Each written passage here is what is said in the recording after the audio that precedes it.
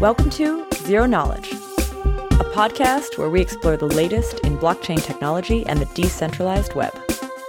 The show is hosted by me, Anna. And me, Frederick.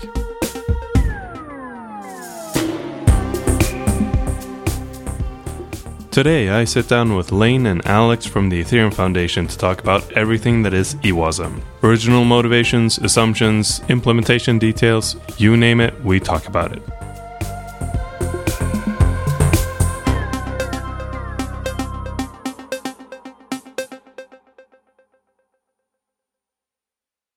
Welcome, Lane and Alex. Why don't we kick this episode off with some short introductions from yourselves? Lane, maybe you can go first. Hi, yeah, great. Thanks for having me. I'm pretty excited to be a part of this. So my name is Lane Redig, and I am a core developer here with Alex on the EWASM team. What else can I say? I also run a co-working space in a community in New York called Crypto NYC. So interested in community building and some topics like governance as well as EWASM. Yeah, my name is Alex Bereksasi, or perhaps more shorter, the nickname would be Exik. And that's probably how most of the people know me. I've been working on a couple of Ethereum-related projects for the last, say, 2 years. One of them is Solidity, the compiler itself and the language design. And I would say it was like half of my time, and the second half was spent on EWASM. I mean, I guess that's the gist of it. How did you guys get involved in blockchain and all, and what was your path into the Ethereum Foundation? Let's do this chronologically. You came in first, so you go first, Alex. I think the first time I heard about Bitcoin was probably 2009. A couple of friends were really into it, and they told me that you should try this software on your computer because it's fun. I had a Mac at that time and it didn't work. I couldn't compile it. So it was a couple of years later when I started to actually do anything with Bitcoin. I was involved with a couple of startups in the Bitcoin space. And then I went to a hackathon 2015 where I had to learn Ethereum. And it was quite early, so I wanted to do a dApp. I don't even remember what it was. I just ran into issues. So I started to do the dApp in Solidity and JavaScript. So it had to be like a full UI. And none of any of those didn't work. So I started report issues to Solidity and then issues to Ethereum.js. But there weren't enough people to fix or take any of those issues up. So I started to do it myself, and I just stayed. So I'm pretty new. I'm much newer to the ecosystem than Alex is, although I have to say in Bitcoin years or in Ethereum years, it feels like it's been a lifetime already. So much has happened the past few months. I had a previous life, basically working for a financial company, so on Wall Street as a programmer. I changed gears, went to business school, so left that career and became an entrepreneur. And during business school, I founded a healthcare technology startup and ran that company for a few years. And we sold that company in 2016. And then after that, I decided to take some time off, take a sabbatical, kind of travel a bit, the meditation, kind of the whole midlife, quarter life, third life crisis, whatever it is. And so this was kind of 2016 into last year now. And of course, I had sort of heard about Bitcoin and read about it, but I had not been hands-on with it at all. And I don't know, Bitcoin never really kind of clicked for me. But in 2016, early 2017 now, last year, I was at a conference in Europe, actually, which was not sort of a blockchain or Ethereum-focused conference. It was a tech conference in Estonia, actually.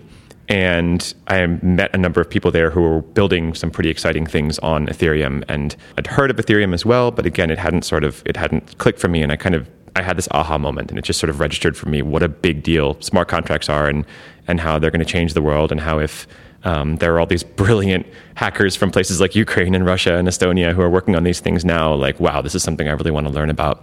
So I kind of began my own journey down the rabbit hole around that time, early last year. And I think the next big step for me, so I sort of ended my sabbatical early, went home to kind of study full time and figure out what the heck is this stuff.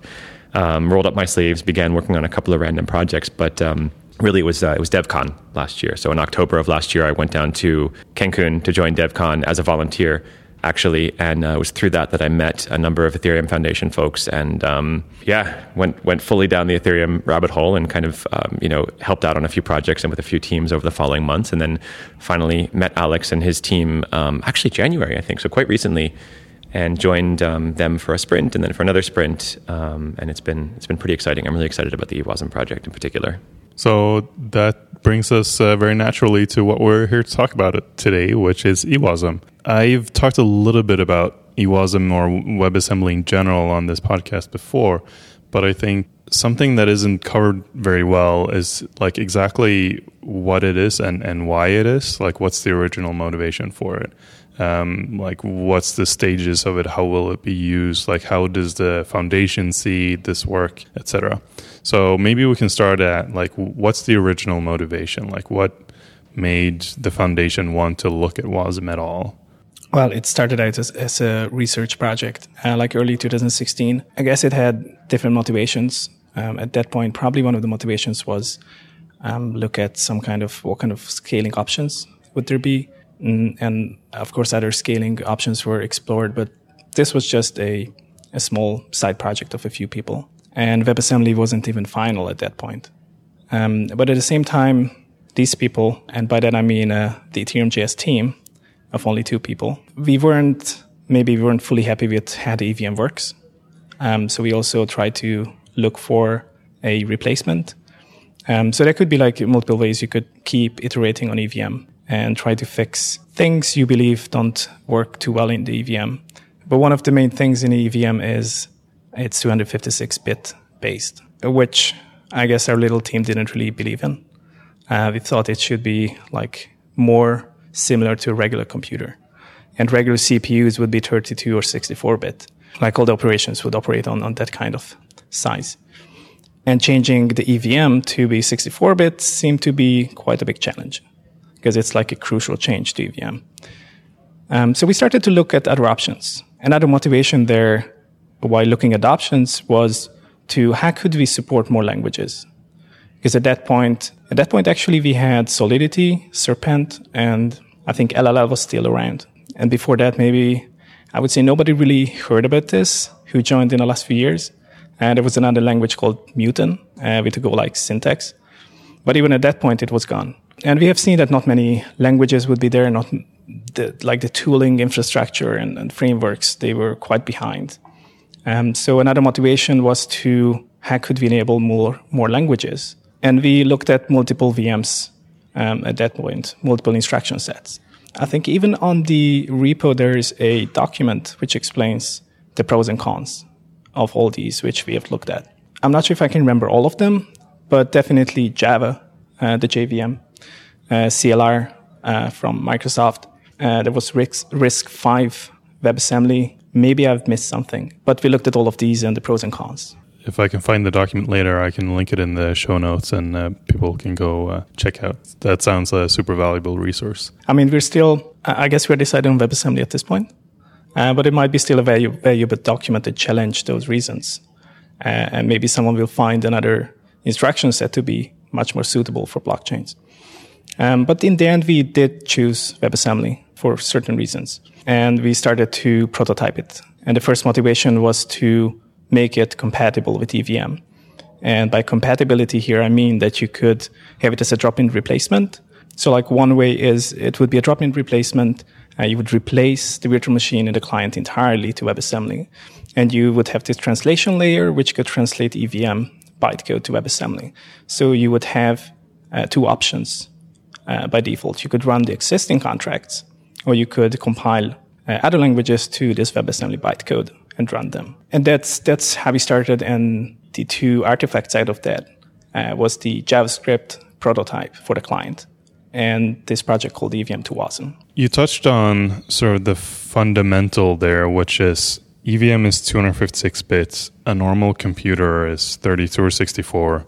So what that really means, I guess, is that when you're doing 256-bit operations, like adding 2 numbers together, this actually needs to be translated to multiple bytecode operations on a normal CPU, because you need to break those 256 bits down into 64-bit constituents, basically do big int math on them, and all of this stuff is a lot more expensive than simply one operation to the CPU adding 2 64-bit numbers. Obviously, so this has a huge impact on math, like if you're actually doing heavy computation and you're doing like cryptography or something like that. But does it really have that much of a performance impact if you're like just writing a normal contract of like business logic and you're not doing much else?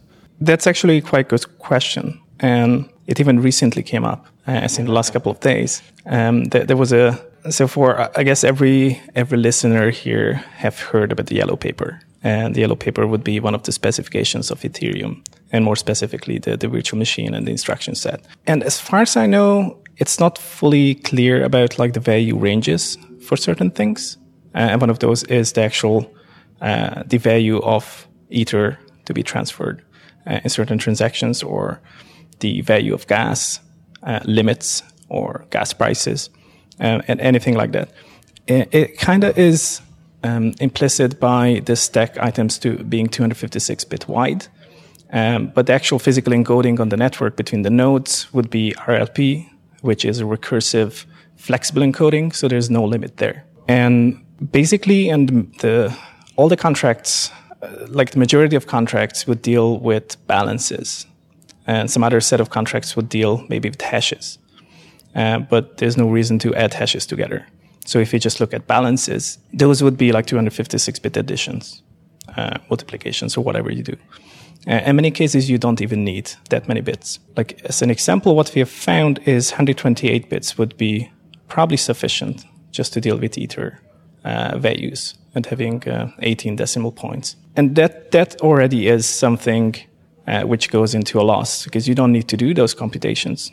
There's no reason for it, because it will never exceed it.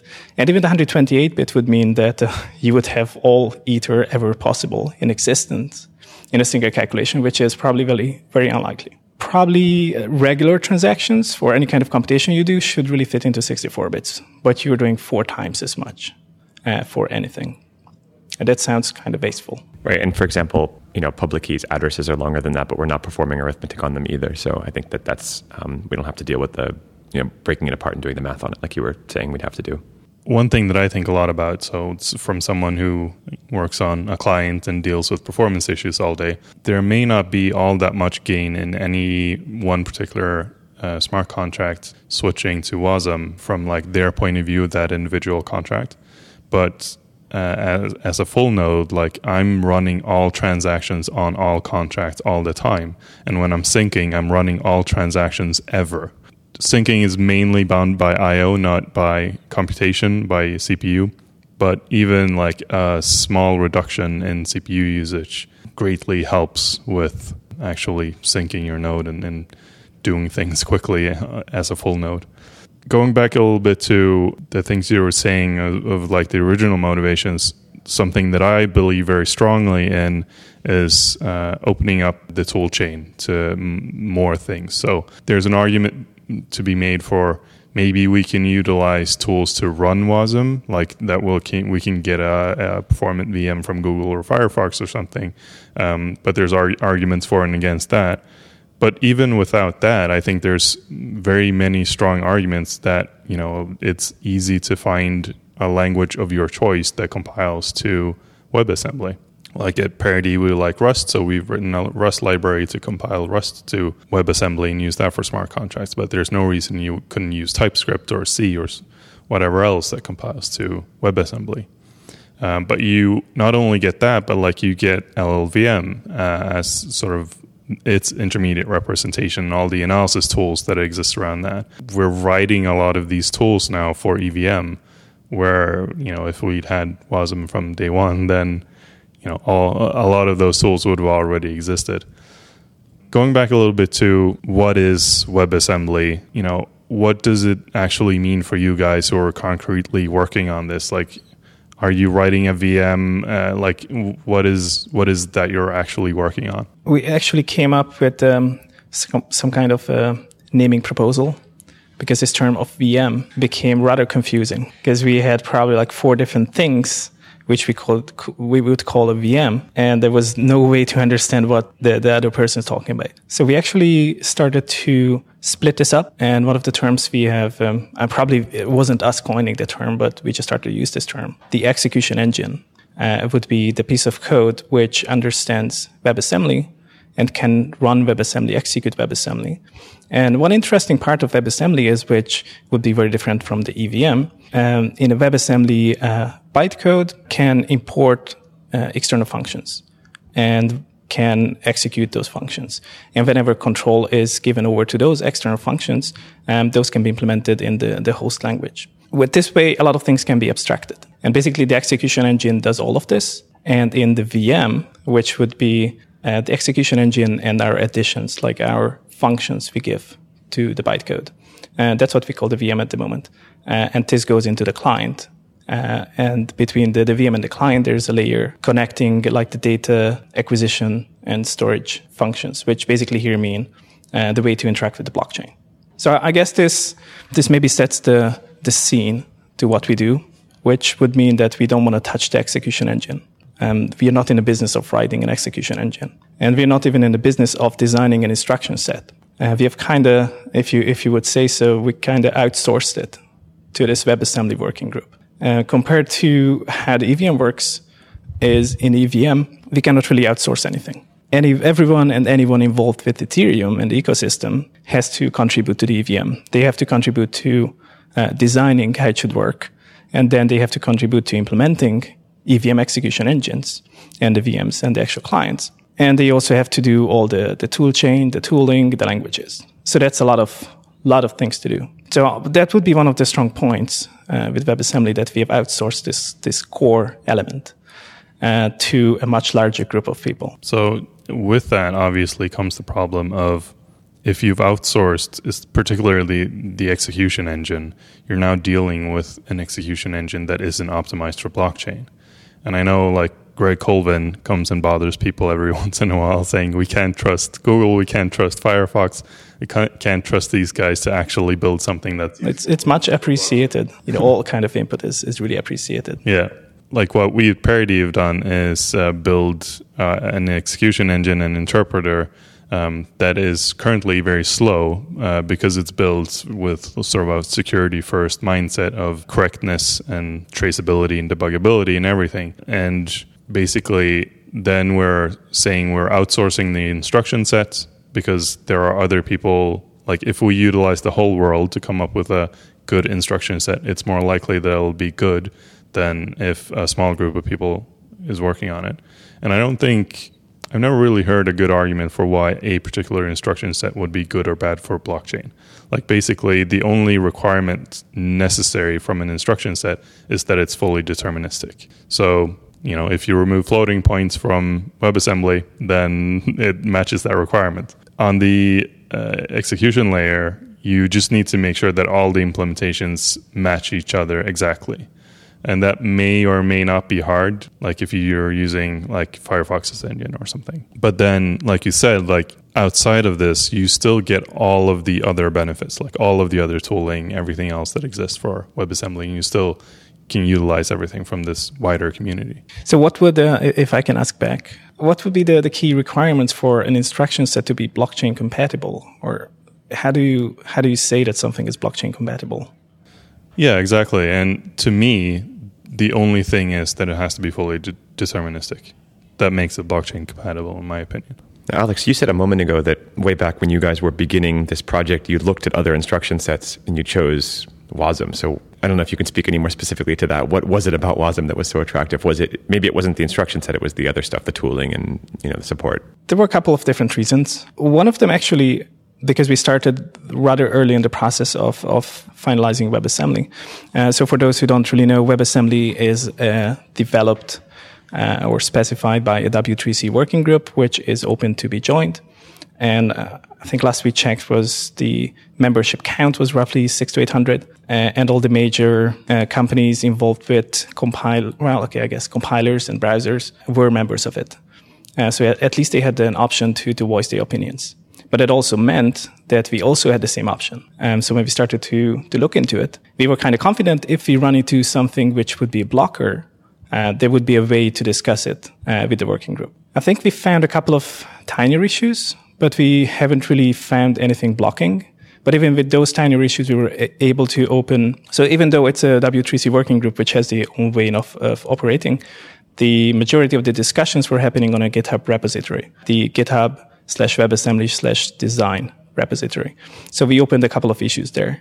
And really quickly, we got our answers, whether we should do it that way, or does it make sense, or whether they need to fix anything. I think that was a really good point, because it could reassure us that if we did run into something, that could be fixed. And obviously, another really beneficial point was that at that point, and I think still today, we had a hope that light clients could really become ubiquitous. And say with WebAssembly being present in all the browsers, the light client would only need to implement a couple of hundred lines of code in JavaScript. And you could write pretty much everything else in something which compiles to WebAssembly. And you could basically run a light client on any kind of device. That's actually something that we're working on at Parity as well, as compiling the entire Parity light client to WebAssembly. So you can just embed a whole light client in a browser extension or something. Oh, nice. I'm pretty excited about the possibility of these things running on mobile devices. I know we're not there yet. I know that Status and some other teams are working on it. But I think when we have a web stack, I think it opens up some possibilities.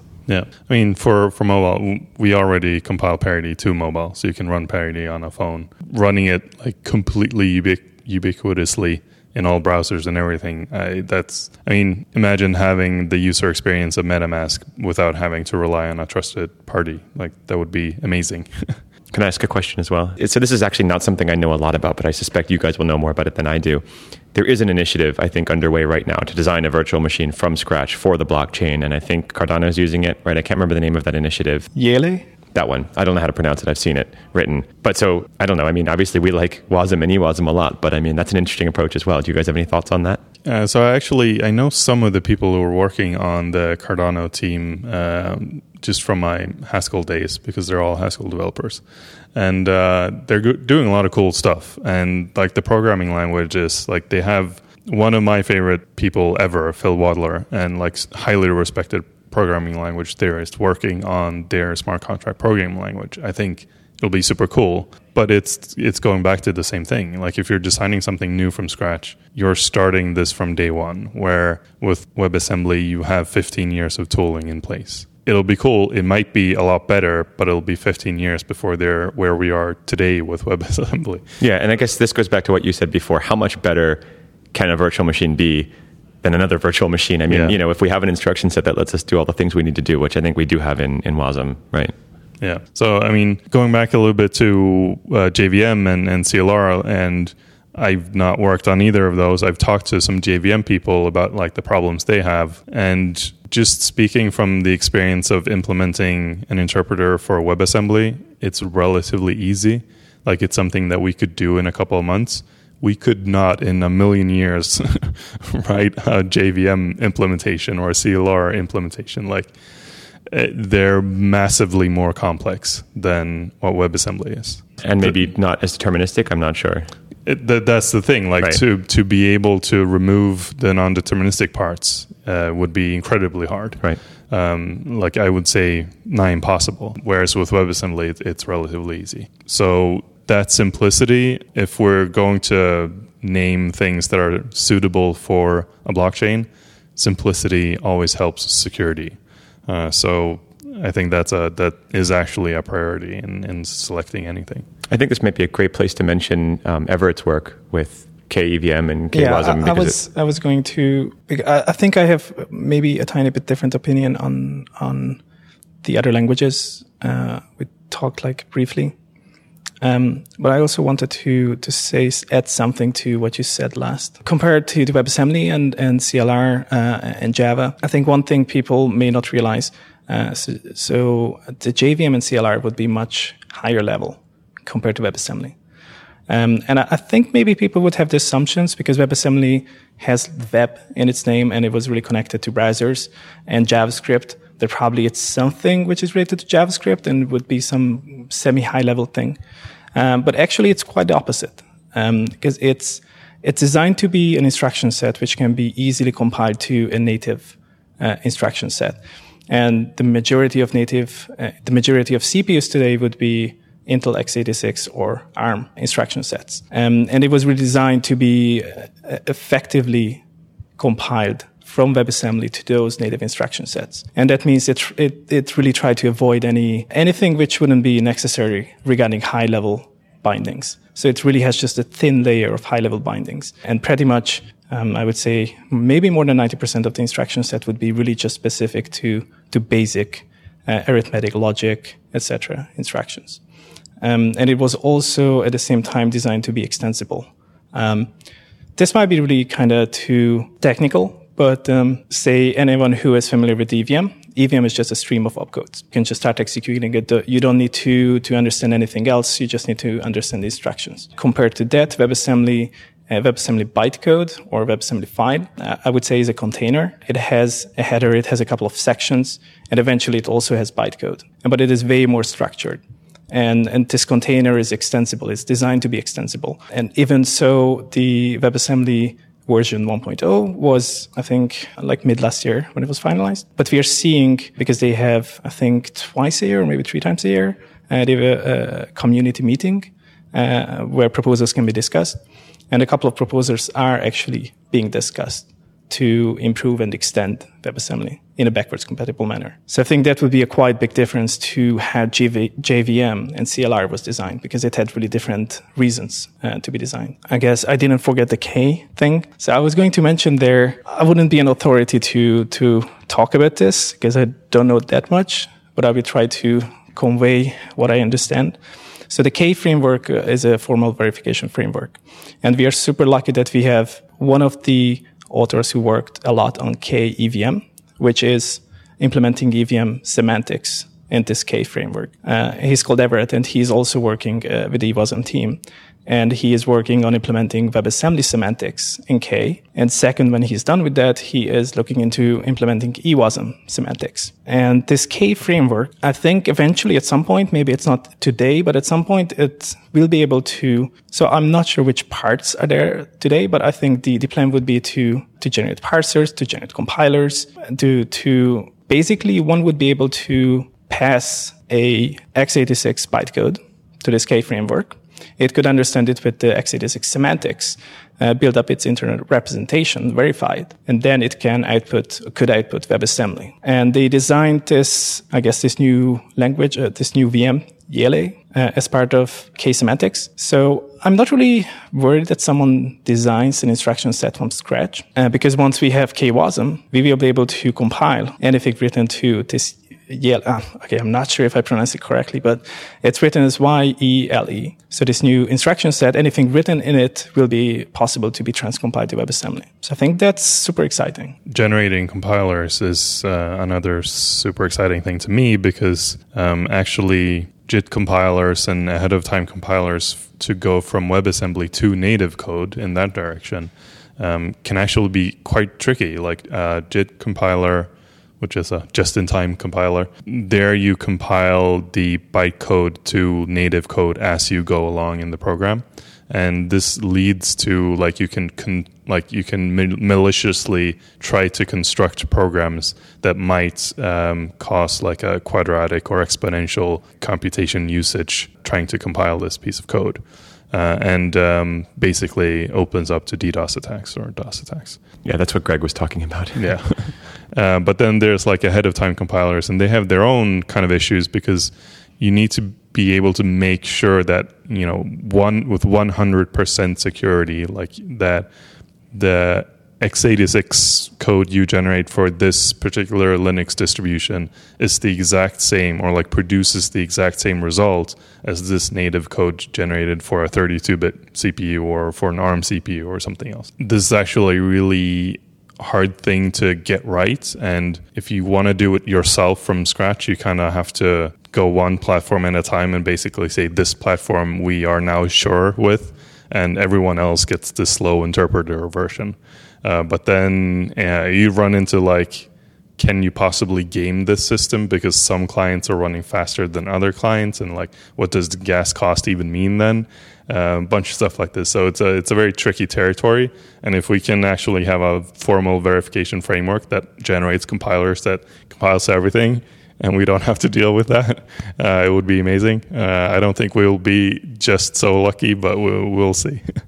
The original motivation, where we're going with this, where do you guys see that WebAssembly will actually be used? Will this be on mainnets next year?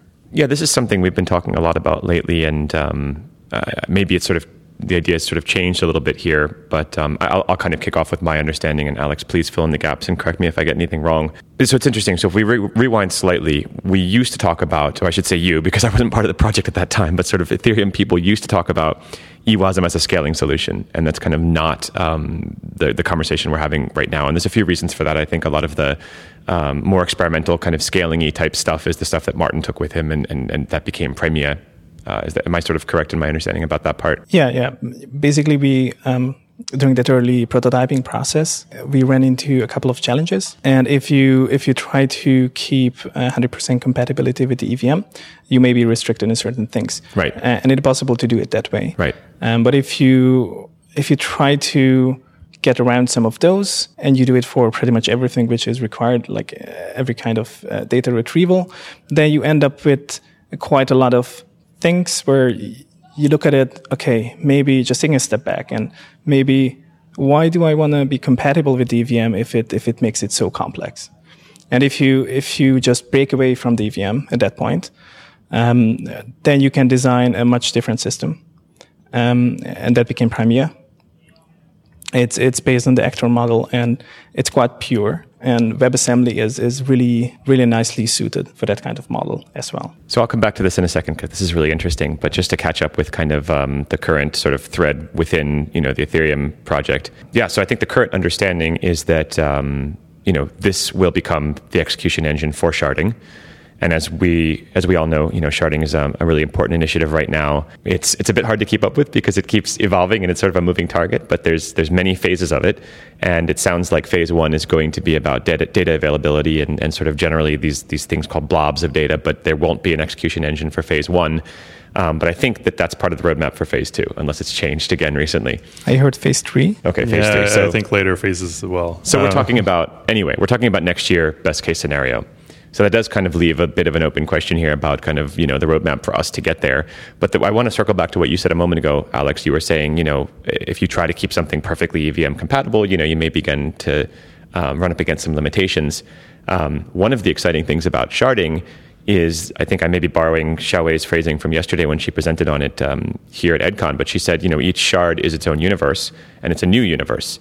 And that's pretty exciting because we're starting from scratch and we don't have any baggage, so to speak, right? So one good implication of that for this project is that maybe we don't actually need to be able to run any legacy EVM bytecode because shards will start empty. And if we start as the execution engine for that, right, we're only ever going to be looking at WASM bytecode. But I guess the thing I'm curious to explore here is, not that we should try to change the sharding roadmap again, but any of these ideas, the sort of actor model, just as one example, do you think that there could be a place for any of that stuff in sharding, or do you think that it will always be EVM compatible? To be honest, I'm not sure who's qualified to answer that, but I'm definitely not qualified because it would be someone who understands the roadmap of sharding. We did talk a little bit about this at the sharding workshop in Taiwan, and basically there is some desire to go to an actor model like thing because as you start, like the mental model for sharding is you spawn up a bunch of Ethereum networks and they all share the same security pool, right? And these, like exactly like you're saying, these shards could all be running EVM. But the toughest problem in the whole sharding space to solve is cross-shard communication. And just to be clear, that's what sets sharding apart from Plasma or sort of, side chains and things like. And in a cross-sharding communication discussion, you inevitably start talking about like how do these messages propagate and are they synchronous or asynchronous, and what sort of computation model do they follow? And there was a discussion around making it sort of an actor model type thing, but it's really super undefined. Like the thinking is not that progressed. I think anything could happen, and I would say it's fully open because it's really down to the people implementing it in the clients. And whoever comes in first and creates an implementation, like a fully working implementation with at least 2 different clients, I guess we'll have a good opportunity to show what could be done, and maybe many of those ideas would be taken over. Maybe once we sort of quote unquote finish eWASM and get it working, we should begin implementing sharding with eWASM. Parity deployed its WASM engine to Kovan, and the way it's running there is that both the EVM and WASM VM run side by side, and you can communicate between them. And so basically there's just a bit at the beginning of your contract code that says which VM you want to use. And what happened with legacy contract code after that change? Or they just run on the EVM VM. So they're like implicitly assumed to be EVM if they're prior to this block number, because there was nothing else. So you can like run both in parallel, but it's kind of tricky. And because Kovan is a testnet, there's no real value. You can't actually test like all the gas pricing, crypto economics parts of it. So there may be problems there in like differing gas costs between different operations, and like there's many potential exploits. And we hope that if there are exploits that people find them on Kovan. But really, there's some subtleties in running both. And I think constraining yourself to being EVM compatible in the sense of like compiling EVM or transpiling EVM to WASM becomes a really tricky road. Like that's a very difficult road to go down. That's a road that you've explored, Alex. Maybe you can talk a bit more about like what did that work look like, and how much are you constraining the power, quote unquote, of WebAssembly by using EVM semantic? Well, you have the same things. It's basically just a EVM VM implemented in WebAssembly. It would be called an ahead of time compiler. So you take EVM bytecode and you generate WASM bytecode, where you basically just concatenate the pieces, which would do say 256-bit multiplication, etc. And instead of like an EVM, you have a stack, and you just map the stack into memory in WebAssembly. And this works really well. And actually, at some point, which wasn't recently, we have benchmarked it against several EVM implementations, and it performed really well compared to them. I think it was able to beat them in many cases. There were certain things where it could have been improved, but it was performing really well. And I think this benchmarking was done when it was fully written in an EVM compatible manner in a synchronous, with using synchronous operations. And the next step from there on the way of progressing to the actor model, certain things have been moved to a synchronous model. So anything which is touching the state, either reading or writing the state, which not only includes storage reads, writes, but calling another contract, etc. All of those things have been changed to asynchronous methods. And it actually worked. So it's possible to change EVM to WASM to do that. But there's other problem we ran into, which goes back into languages and all this tooling. So even though WebAssembly would open, and probably not just WebAssembly, but another instruction set would open the door for many other languages, which have a much longer history, very likely the domain-specific languages we have so far for Ethereum, they probably are useful for certain things. Probably I'm speaking home here a bit, but I think Solidity and Viper are pretty useful if you use them properly. But we ran into this issue that if you would like to make, say, any of them compatible with WebAssembly, it's not such a big deal if you would like to make it compatible with the synchronous EWASM. But making them more compatible with a asynchronous model or an actor model would require much bigger changes. And if you would like to keep the language and the compiler to support both the EVM and this other kind of VM with an actor model, that probably requires a lot of changes and a lot of resources to enable that. But you could still use EVM to WASM to do that, but it wouldn't be that optimal. These were the issues we ran into. It probably is more of an issue of making decision, allocating enough resources, and being brave enough to take this giant leap, because that would be probably such a breaking change that there would be no way going back. Yeah. So once you move over to WebAssembly and an actor model, and there wouldn't be anyone maintaining the EVM version of, say, Solidity. What you touch on there is a really interesting topic to me, which is going back to we have this theory, this assumption that switching to another instruction set will bring in a lot of tooling from other parts of the world and other communities. But it is still an assumption. We don't actually know if all of these other tools will be very applicable to blockchain. So like I said, we have a library that lets you write smart contracts in Rust. But the first version of this library that we have is not particularly nice to use. The binaries produced by Rust are generally too large. So there needs to be optimization there. And there's a lot of cruft that comes along with not having a language that is specific for a blockchain. So it's not a domain specific language, it's a general purpose language. To make sure I understand what you're talking about and to put things in sort of concrete terms here, I'm not super familiar with Rust, but in the C world, you'd end up with something like a standard library, stdlib kind of compiled into your binary, and that would include things like, like printing to screen and stuff, and we don't really need that in the blockchain. No. Is that sort of the stuff? No. Yeah, so in Rust you can exclude all that. So you can start with a blank slate, and if you just compile that with like nothing else, it literally just outputs nothing. So like the very simplest version of like a hello world contract that just returns the bytes is very efficient. Like cool. that doesn't return anything more. But then you start like adding library constructs and macros and things to make things pleasant to use and write. Maybe you actually generics are actually good for binary size because it sort of generates code in a good way. But basically once you actually start dealing with higher level concepts, you kind of end up including more code than you may want to, and because you don't have full control over the entire compiler stack, you're like, I can't really do anything about this. I have to redesign my library from scratch, which is what we're trying to do now. So we were doing like a second iteration of this library and see if we can get to something that's nicely usable and can like produces nice code. But at the end of the day, it might be that general purpose languages are not useful for blockchains, and we should have a domain specific language. And in that case, what have we gained? When you say that they are quite large, how big would they be?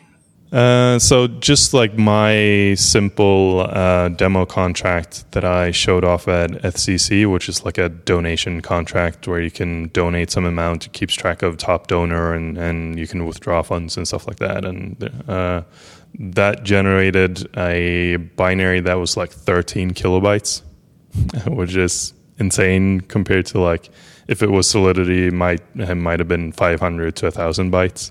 So it's like 10 times larger than it should be. And this included some like in binary world, there's like if you're running a Mac or Linux, there's a program called Strip that will like take out a bunch of cruft data from your binary that is just used for error reporting, basically. The same thing, like you can run that on any Rust program and remove a bunch of data because Rust includes a bunch of like debug data.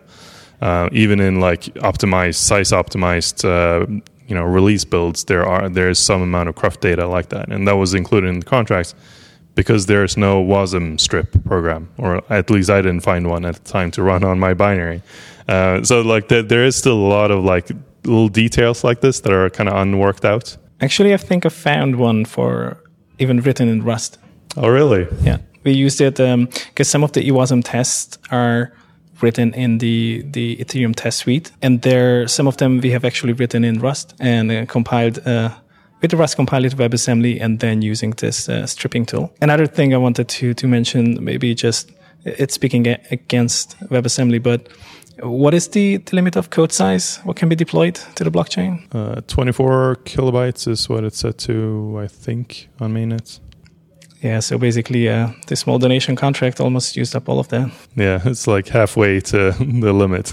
Just going back to something that you said before, Fredrik, about maybe we actually do want to use these domain-specific languages like Solidity and Viper, and maybe the general purposes languages are not well suited to the blockchain. I would say you may be right. I would say we don't know the answer to that yet. I think it's an experiment worth running, and I think that it's one of those things that we just won't know, right? If we make these tools available to the world, and who knows, right? Maybe there's an order of magnitude more developers who like Rust and C and other languages like that so much that they come and join and build this tooling for us. So I think it's an experiment worth running. I'm excited about it. Yeah.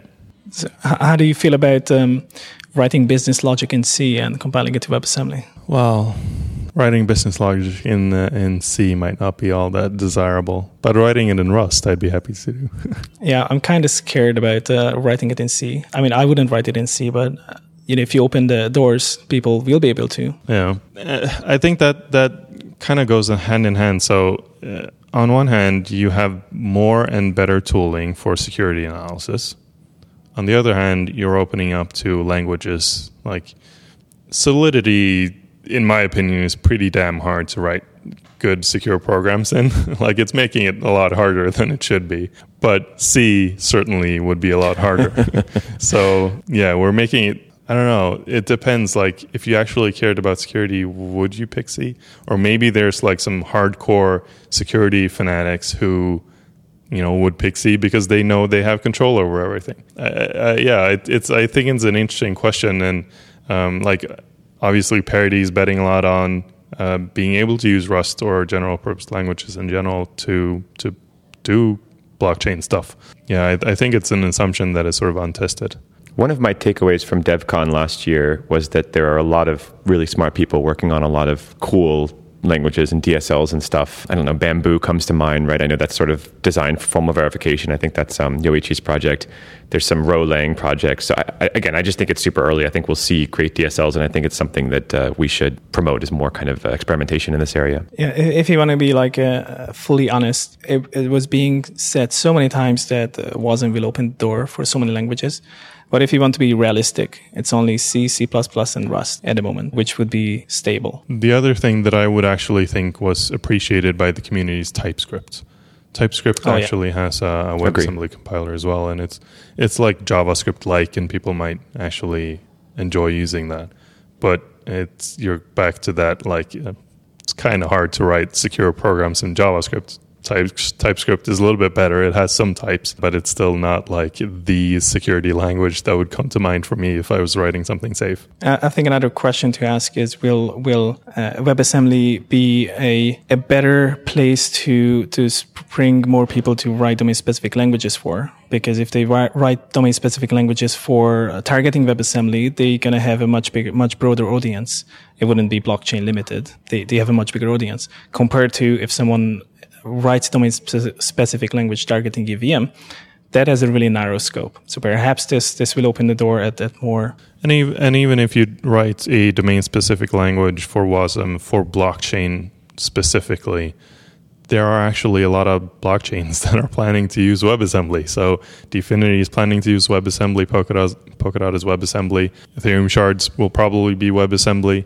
Even things that are totally different, like I think EOS is using WebAssembly as well. So, I mean, there's some amount of like possible cooperation there, which is pretty exciting too. I actually think, at least at the moment, this may change with time, but I think these more traditional languages, and including Rust in that at this point, I think they will be really beneficial to be used to write low-level libraries and low-level helpers in this context, but leave the business logic and the high-level decisions to a more domain-specific language. So you could write a really optimized implementation of, say, a hashing function in one of those languages and have it audited and tested and verified, while leaving the high-level logic to something which is more suited to ensure that the user doesn't make too many mistakes. I hope that may be one of the futures we may be looking at. Yeah, I think that seems the most likely as well. I mean, that sort of harks back as well to how Rust has gained a footing in the Ruby community, where a lot of people are writing Ruby, and then when they run into something that Ruby is just way too slow for, they write it in Rust and then use the FFI to bring it in. Yeah, I agree. It would probably make the most sense to see something similar for the blockchain. Thank you very much for joining this podcast. It was a super interesting talk, and I hope our listeners enjoyed it too. Thank you for having us. Thanks so much, Fredrik. Great to be a part of it. And thanks for listening.